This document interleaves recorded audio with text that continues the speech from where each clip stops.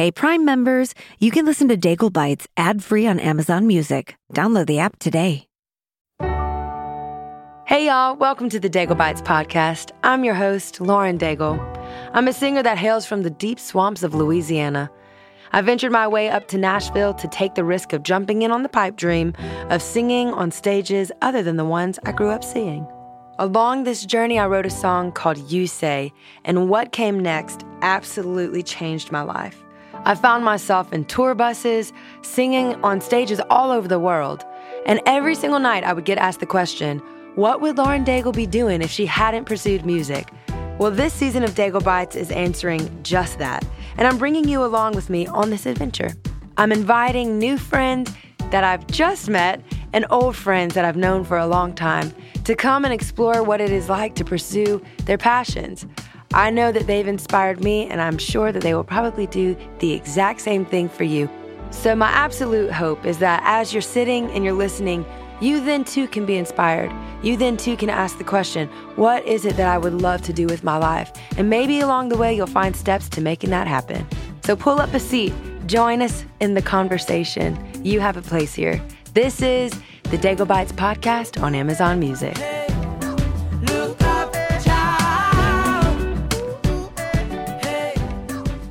This next guest is an absolute champion. At just 16 years old, he finished 6th in the 100-meter backstroke and 4th in the 200-meter backstroke at the U.S. Olympic trials. With a couple of gold medals under his belt now, I'd say he is making his teenage self pretty proud. Our next guest is Olympic gold medalist swimmer Ryan Murphy. In his Olympic debut in Rio, Ryan won 3 gold medals, sweeping the backstroke events and helping the U.S. win gold in the 4x100-meter relay, where his backstroke leadoff set a world record. In 2017, he turned pro. At the Tokyo Olympics, Ryan captured a gold medal and set a world record as a part of the United States winning men's 4x100 medley relay team. Outside of his long list of accomplishments, what I really loved about this conversation with Ryan was his insight on the mindset during his training and how he handles the pressure. His ability to stay grounded, focused, and motivated is really a wonder to experience. And on a more personal note, Ryan is passionate about giving every young child the opportunity to learn how to swim and being a role model for young swimmers. I love that in all of his free time, pun intended, he still finds time to give back. While Olympic gold medals may have never been the path for me, obviously, my level of agility is at a flat 0. I took gymnastics when I was a little kid for a couple years and loved it. Uneven bars was my absolute favorite event. I wish I could do that nowadays. It would be a much different scene. While the Olympics were never destined to be a part of my journey, I'm definitely living vicariously through Ryan in this conversation. Well, y'all are in for a treat on this one. Here is my conversation with Olympic swimmer Ryan Murphy.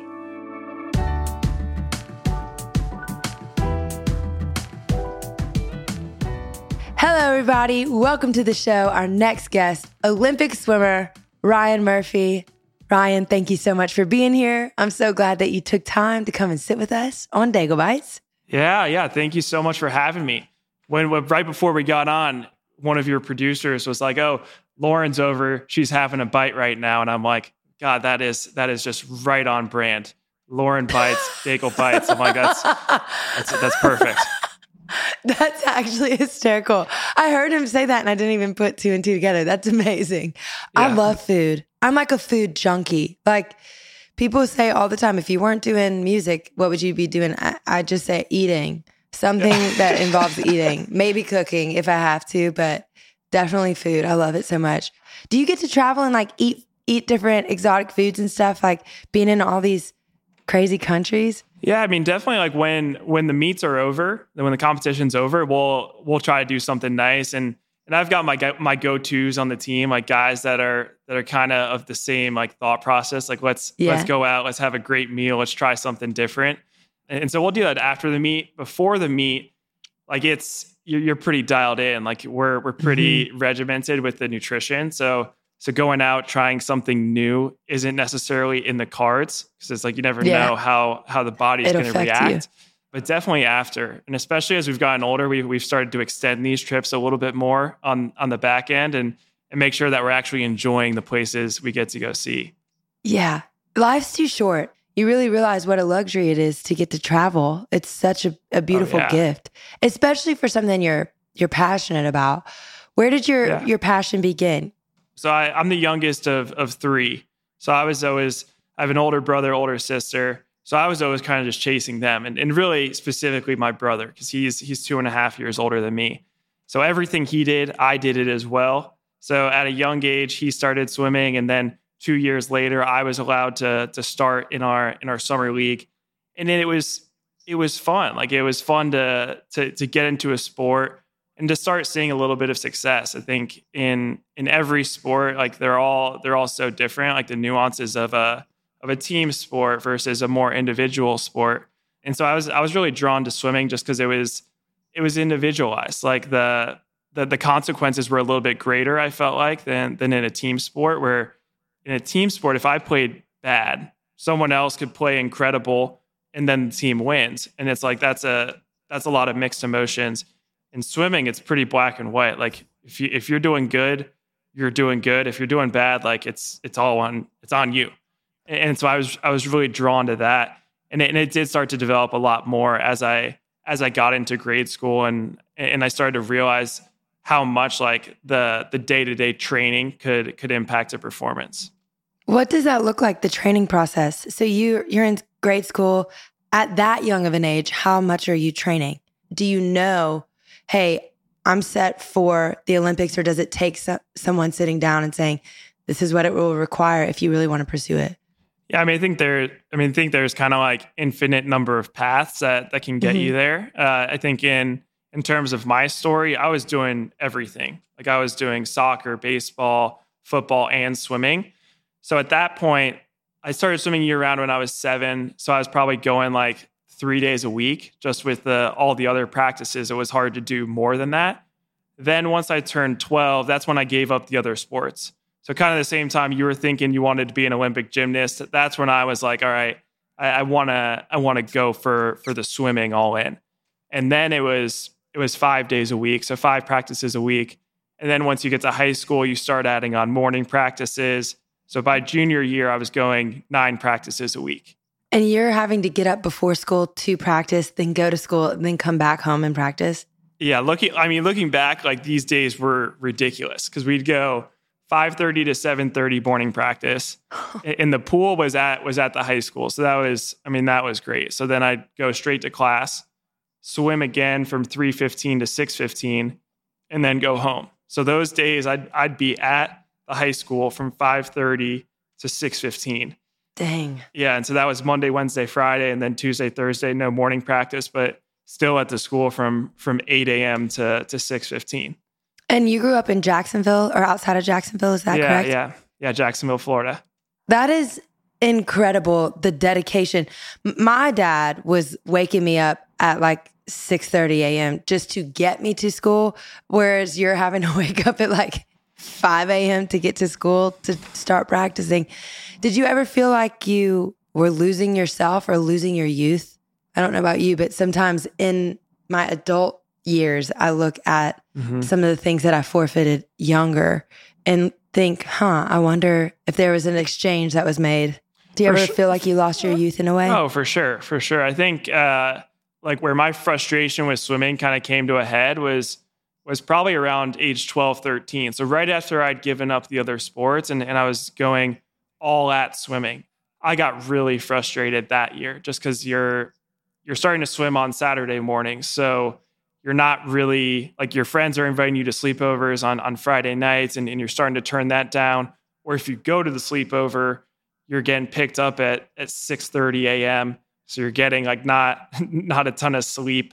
And then you're just exhausted the rest of the weekend. So it definitely was frustrating, but I kind of got to the point where I started to reframe it. It's like, if I'm not going to be going super hard at swimming, like I'm going to be going super hard at something else, whether that's academics or a club or the arts and singing, like that, I would be going really hard at that. So it was really just like, that's kind of my personality. Like I want to have something that I want to be the best at.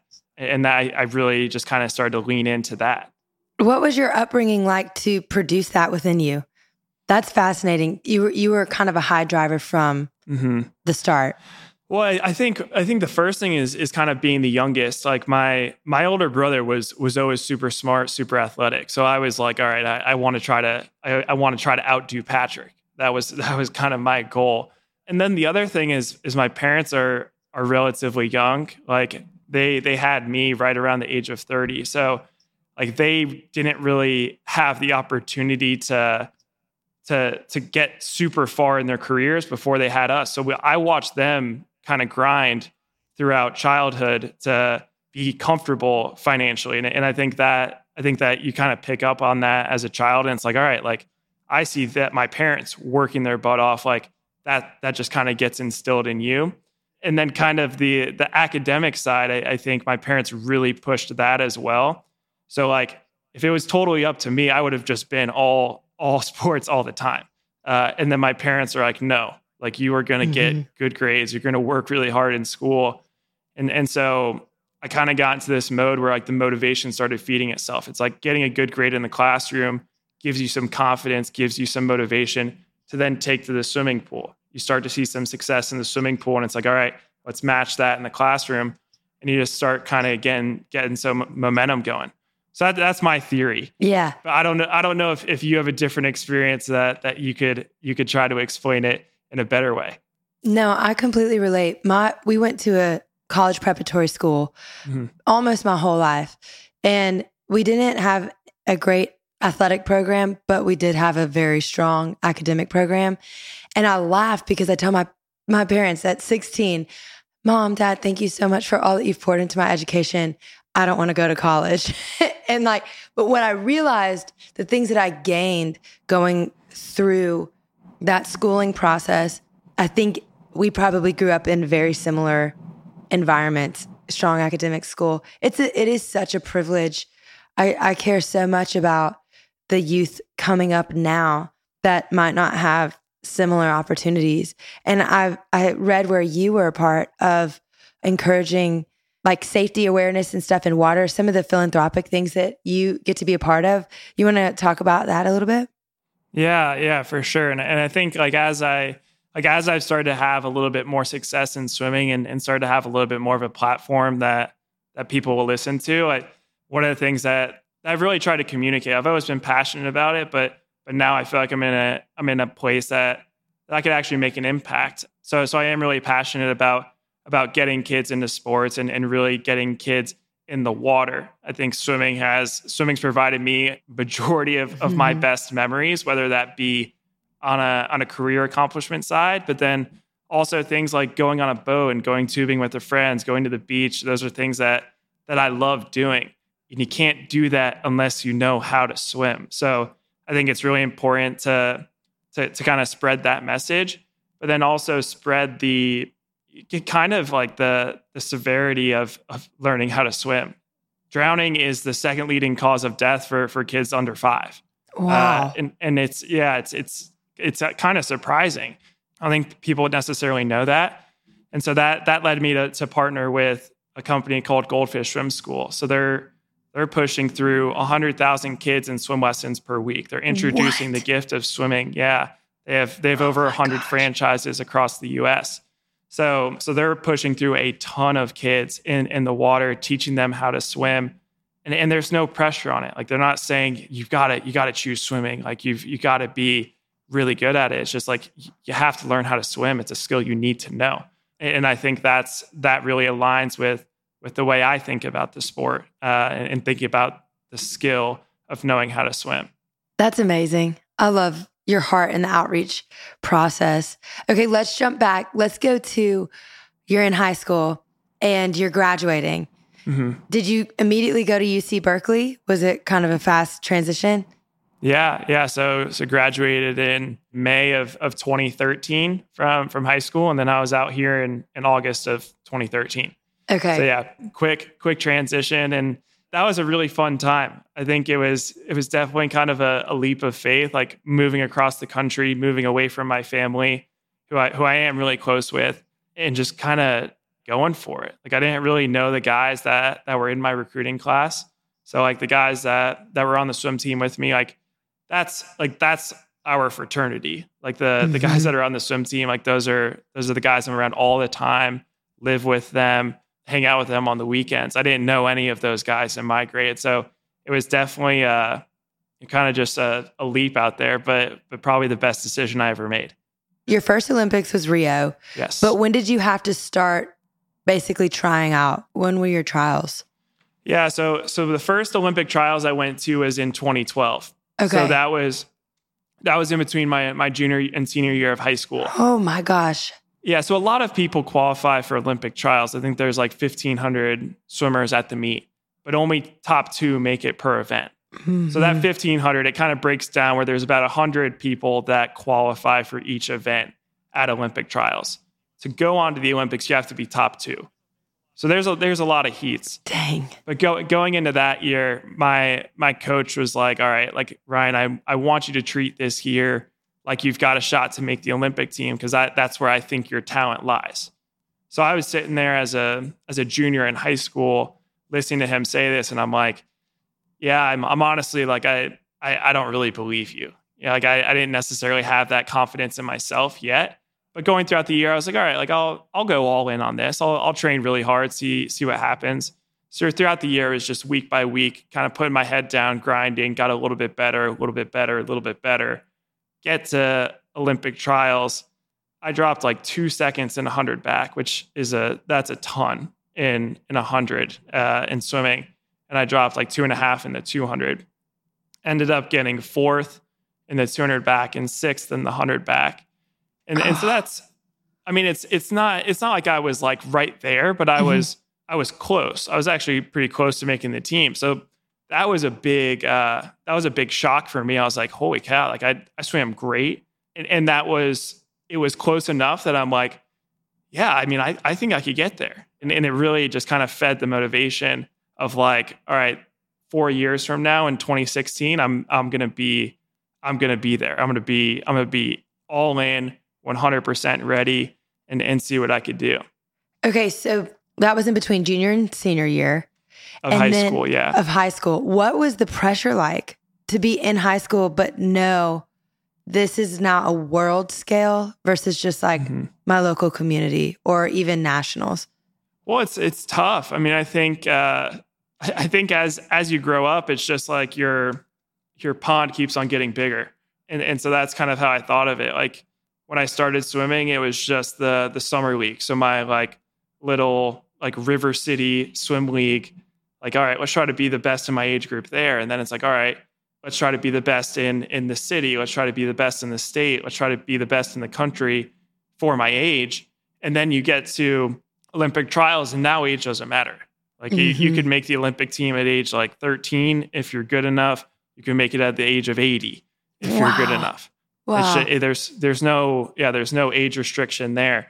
It's just top 2 in the US. And so that's kind of an interesting position to be in, because I'm sitting there, I'm 16, I've got like no muscles or anything, and I'm standing next to guys that are absolutely jacked, and that went on to win Olympic golds. And so those guys are swimming like a lane or 2 lanes next to me, and it's like, all right, like this is the group I have to start thinking that I belong with. Yeah. And so like visually, I didn't feel like I belonged just because I was a twig. But then it was like, all right, I do belong with these guys. And so I could have kind of taken that, I think, as a disappointment, or I could have taken it as a confidence boost. And I definitely took it as a confidence boost for moving forward in my career. So you get 4th and 6th, is that right? Mm-hmm. Then what was the process leading up to actually going to Rio? Yeah. So over those next 4 years, getting ready for the 2016 trials, I moved out to Cal and started training here with the college. And that was great. Like I started doing weight training. I started really focusing in on the nutrition, the sleep, the recovery, learned a ton on that side. And then in the water, it was kind of just like, keep on keeping on, like trying to race people every day, trying to work on the technique, listening to coaches, and just really making sure at the end of the day, you go behind the blocks and you have no regrets. That's kind of what my goal is every year. Like no stone unturned, no regrets. Those are my goals. So going into 2016 Olympic trials, I mean, the competition was stacked. We had the guy who won the Olympic gold in the 100 back. We had the guy that won the Olympic gold in 2012. We had the guy who was the fastest time in the world that year so far, and then you had me. Oh my! Yeah, so there I was 20, and those guys were both 30. So big age gap there. But I kind of went in. And I was like, I feel like if I do what I can do, I'll be in a good spot. And that's what I did. I kind of kept the focus on executing my race strategy and not trying to get like super daunted by the competition. And it turned out great. And then it qualified me to swim in Rio. And the 200 back was kind of a similar story. And I kind of approached that the same as well. So do you have any rituals beforehand? Is there anything that you do to kind of like set up? Oh yeah. Yeah. I mean, I think my goal on race day is as little thinking as possible. Yeah. So like I'll write out my schedule. I'll put it on notes. I'll make it the background of my phone. Just so like I know like at what point during the day I know exactly what I should be doing. And then getting in right behind the blocks, I'm always listening to music. Like I think, so now I'm bringing in your world. Yeah. I just think like music is the easiest way to influence emotions. And so I'll listen to music and I'll listen to different music kind of based on how I'm feeling before a race. So like if I'm super nervous, I'll listen to I like punk rock. So I'll listen to like punk rock. I go through country phases. Like I'm not like hardcore country, but I'll listen to country sometimes before races if I'm nervous. And if I'm feeling good, if I'm like feeling confident, I just want to get really pumped up, I'll listen to like house music or rap or something like that. And then I got to give a shout out to my mom. Yes. So the other ritual I have is I always eat a peanut butter and jelly before I'm going over to the pool. Really? Just because that's what mama was made. How does that fit in your nutrition grid? I think I just throw it out the window. It's like, this is something that's going to make me feel good. Day of the race, it's all about confidence. It's all about being comfortable. Like the work is all done at that point. I mean, I could be eating jelly beans before the race. I don't really think it's going to make a huge impact. Like it's really the work throughout the year that's important. So the peanut butter and jelly, it's a comfort food for me. And so I always have it. I love that. I have a couple of things like that. Pre going on stage, I've noticed I could do anything and everything and then just roll up on the stage and it's no big deal.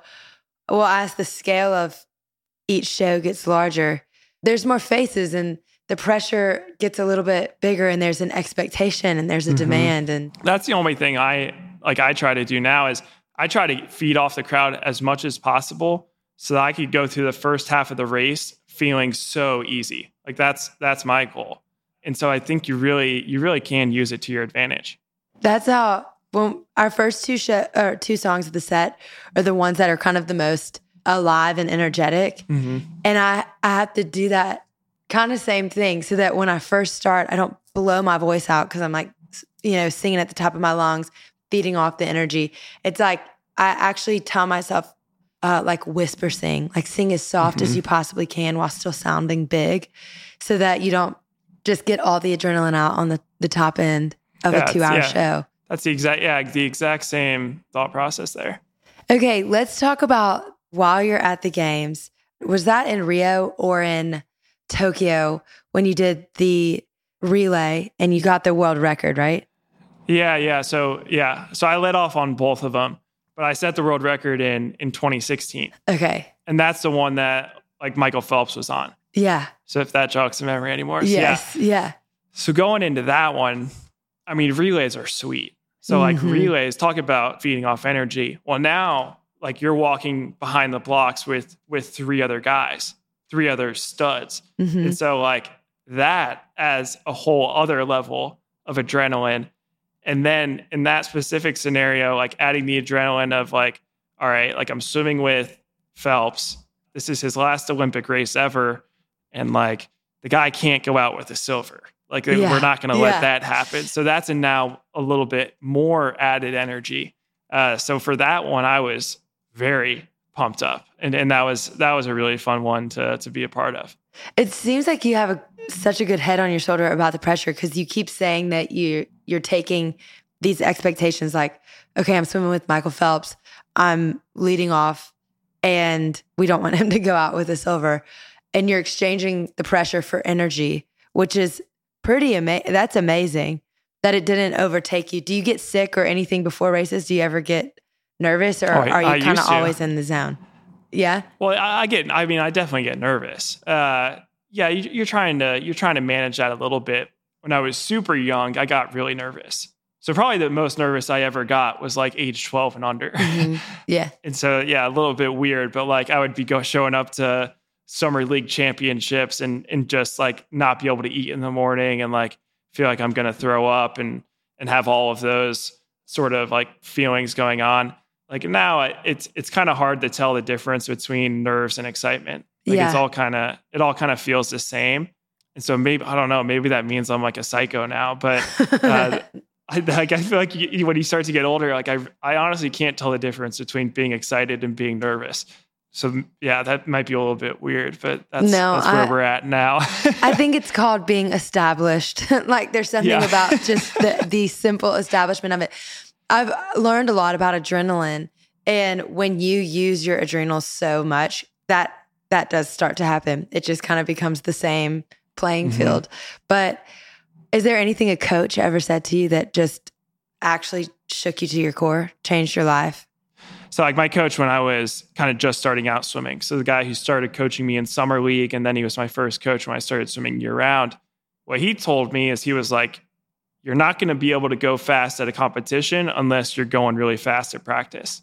And so that's something I've always taken. Like it doesn't really make a ton of sense to me. Like if I can't go fast in practice, how am I going to go fast in a meet? Mm-hmm. And so I really put a lot of effort into that day to day to make sure I'm feeling the speed as much as possible. The next one would be my high school coach. The thing he always just said was believe. He was from Spain. He was a bronze medalist from Spain. Wow. So had a ton of pedigree himself, but he just said, you got to believe. And he'd always just say it like that. And I mean, after hearing it for 5 years, I'm like, holy cow, like, let's chill out a little bit here. Like, I believe, I believe. But it's true. Like you're not going to be able to do much without confidence. And then the coach I have right now, I mean, I think he stole this line from Ted Lasso. Best show. So hell of a show. Yeah. But he was just like, look, you got to be a goldfish. Mm-hmm. And so, that's important too. Like you want to be really engaged on the day to day, but you also want to be present with what's going on right now. It doesn't matter like how things were going 30 seconds ago. I could be pretty present, be pretty mindful of what's going on now. So I think all of those are a little bit different areas of advice, but I mean, all of them are super valid to the day-to-day of swimming, but also the day-to-day of life. I love that. When you were in Tokyo, so you have the crowd in Rio, you can experience all of it. Then you go to Tokyo and it's silent. Were some of the things that your coaches said, things that were going through your mind? What was that transition like? What was the difference between Rio and Tokyo like? Yeah, I mean, I think, kind of getting back to the music thing, it's just like maybe crank up the headphones a little bit louder in Tokyo to try to manufacture that adrenaline in a different way. Instead of feeding off people, feed off the emotions of music. So that's something I was doing out there. But like racing is racing. Like that's exciting. Like people watching it, like that obviously is fun. It helps. It does add a layer of excitement. But like we're at the Olympics. Like that's going to be that's about all the pressure, all the excitement you really need. So I don't think it had a major impact, but I mean definitely a little bit more interesting. Like after the races, like you could really hear like other people's celebrations. Like even if I was in the stands watching, like I could sometimes hear these guys or girls like yelling in the water, like slapping the water. So I thought that element was pretty interesting and pretty cool. Where do you want to be in 10 years? Do you want to be swimming still? Do you still want to be going to the Olympics, or do you have? I don't know. I kind of operate on the Olympic schedule, so we call it the quad. So like I'll swim through 2024. After 2024, I'll kind of take a step back. I mean, look at how everything's going. Like, is my body healthy? Like, do I have injuries? Mentally, do I want to do it? Am I excited about swimming as compared to like other opportunities in my life? Like that's kind of how I look at things. I think no matter what, like I'm gonna be involved in the swimming. I mean, mainly because of that philanthropic side. Like I really want to continue to push the message of getting kids in the water, getting kids to learn how to swim and be safe in the water, and hopefully do that with goldfish for a long time. So I'll always be involved, but I mean, 10 years from now, I don't know if it's going to be me competing in the water anymore. Yeah. Gosh, that's a lot. That is a lot of dedication for so many years. How about you? How long do you think you're gonna be in singing and performing? Well, I tell everybody, I hope that I'm still singing like even until I die, basically. Like I want to be singing to people on my deathbed when I'm like, I'm leaving this world, but I'm going to sing my way out of it. I love it so much. And it's very important now to be taking care of kind of what you're saying about nutrition, rest, recovery. I work with a vocal coach every single day. Like there is not a show that goes without her being with me.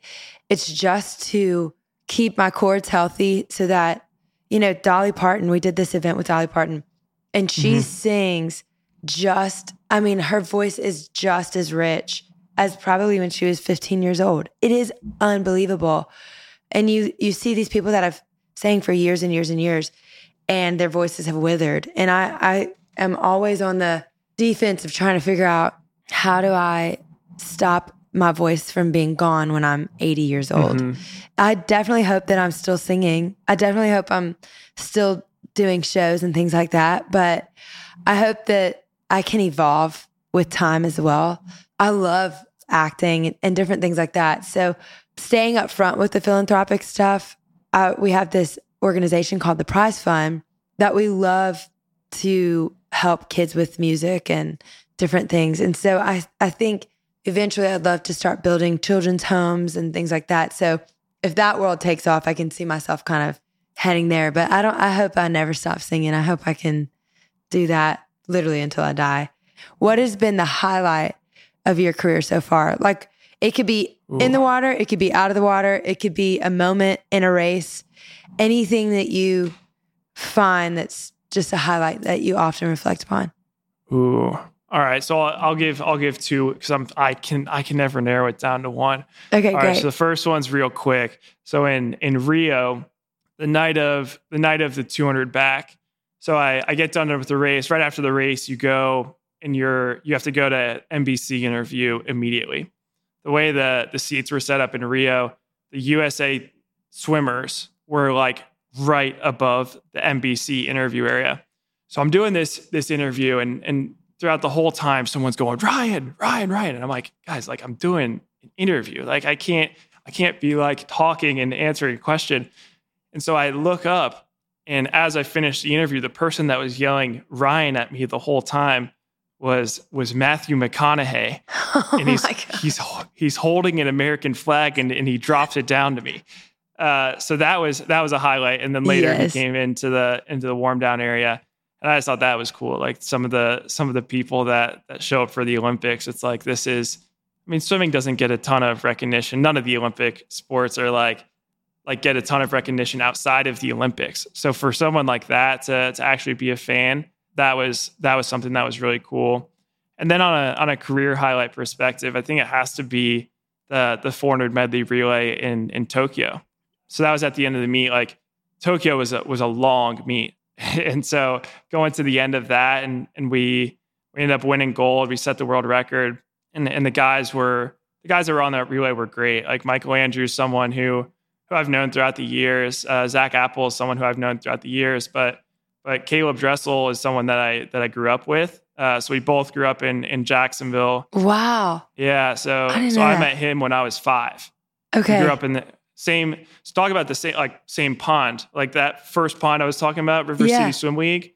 That's where he started swimming too. So I'm just a year older than him. So he was always the year below me. Like I'd break some records. The next year he'd go and break it. And now you kind of fast forward to now we're on an Olympic relay together representing the US. Like that's something that's really cool. And it's not like we were just on a relay together, like out of like token, like we set the world record and that's something that's really cool. So that one was incredible. And I guess that's the last race I've done. That was insane to watch. Caleb, the US had dropped to 3. Yeah. After Michael, right? Mm-hmm. And then Caleb bumped you guys back up to 1. I was like, holy cow.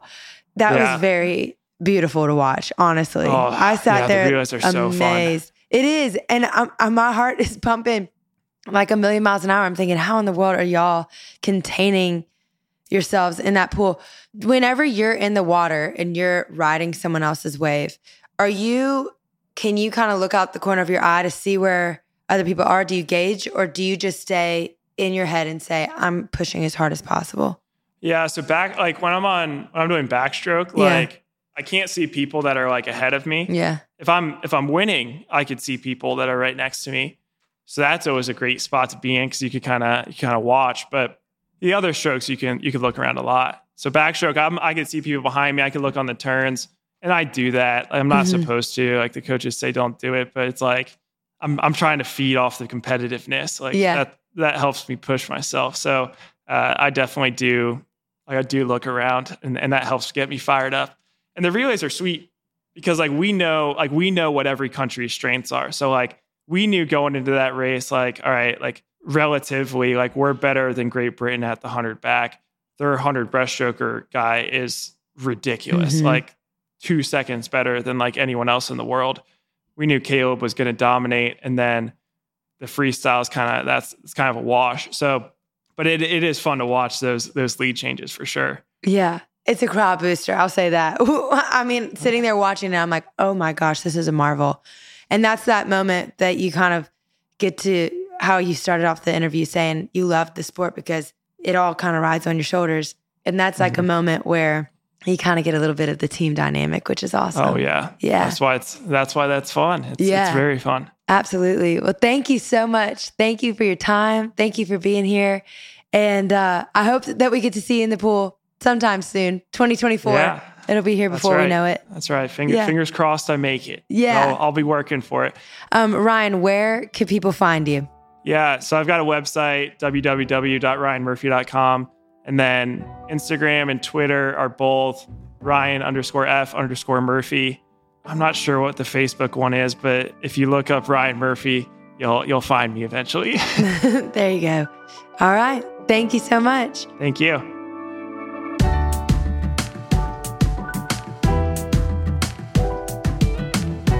Daigle Bites is an Amazon Music podcast hosted by me, Lauren Daigle, and produced by Elizabeth Evans Media Productions. Look up, child. Hey, look up, child. Hey, I'm Lauren Daigle. For more interviews and thought-provoking conversations, and to listen to every episode, follow us here exclusively on Amazon Music. Hey, Prime members, you can listen to Daigle Bites ad-free on Amazon Music. Download the Amazon Music app today. Or you can listen ad-free with Wondery Plus in Apple Podcasts. Before you go, tell us about yourself by completing a short survey at Wondery.com/survey.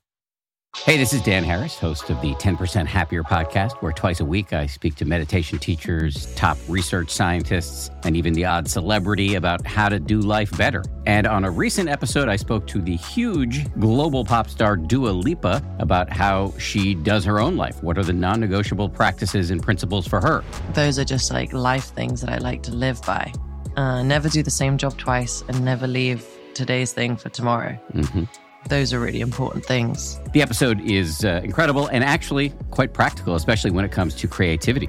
Is it true that in typical overachiever fashion, you wrote 97 songs for this record? Yeah, I wrote 97 songs. We wrote a lot of songs, but not all of them are good. You know, that's the other thing. Like, I have to write myself into a good idea. To listen to this episode and more, follow 10% Happier on the Wondery app or wherever you get your podcasts. You can listen to 10% Happier early and ad-free right now on Wondery Plus.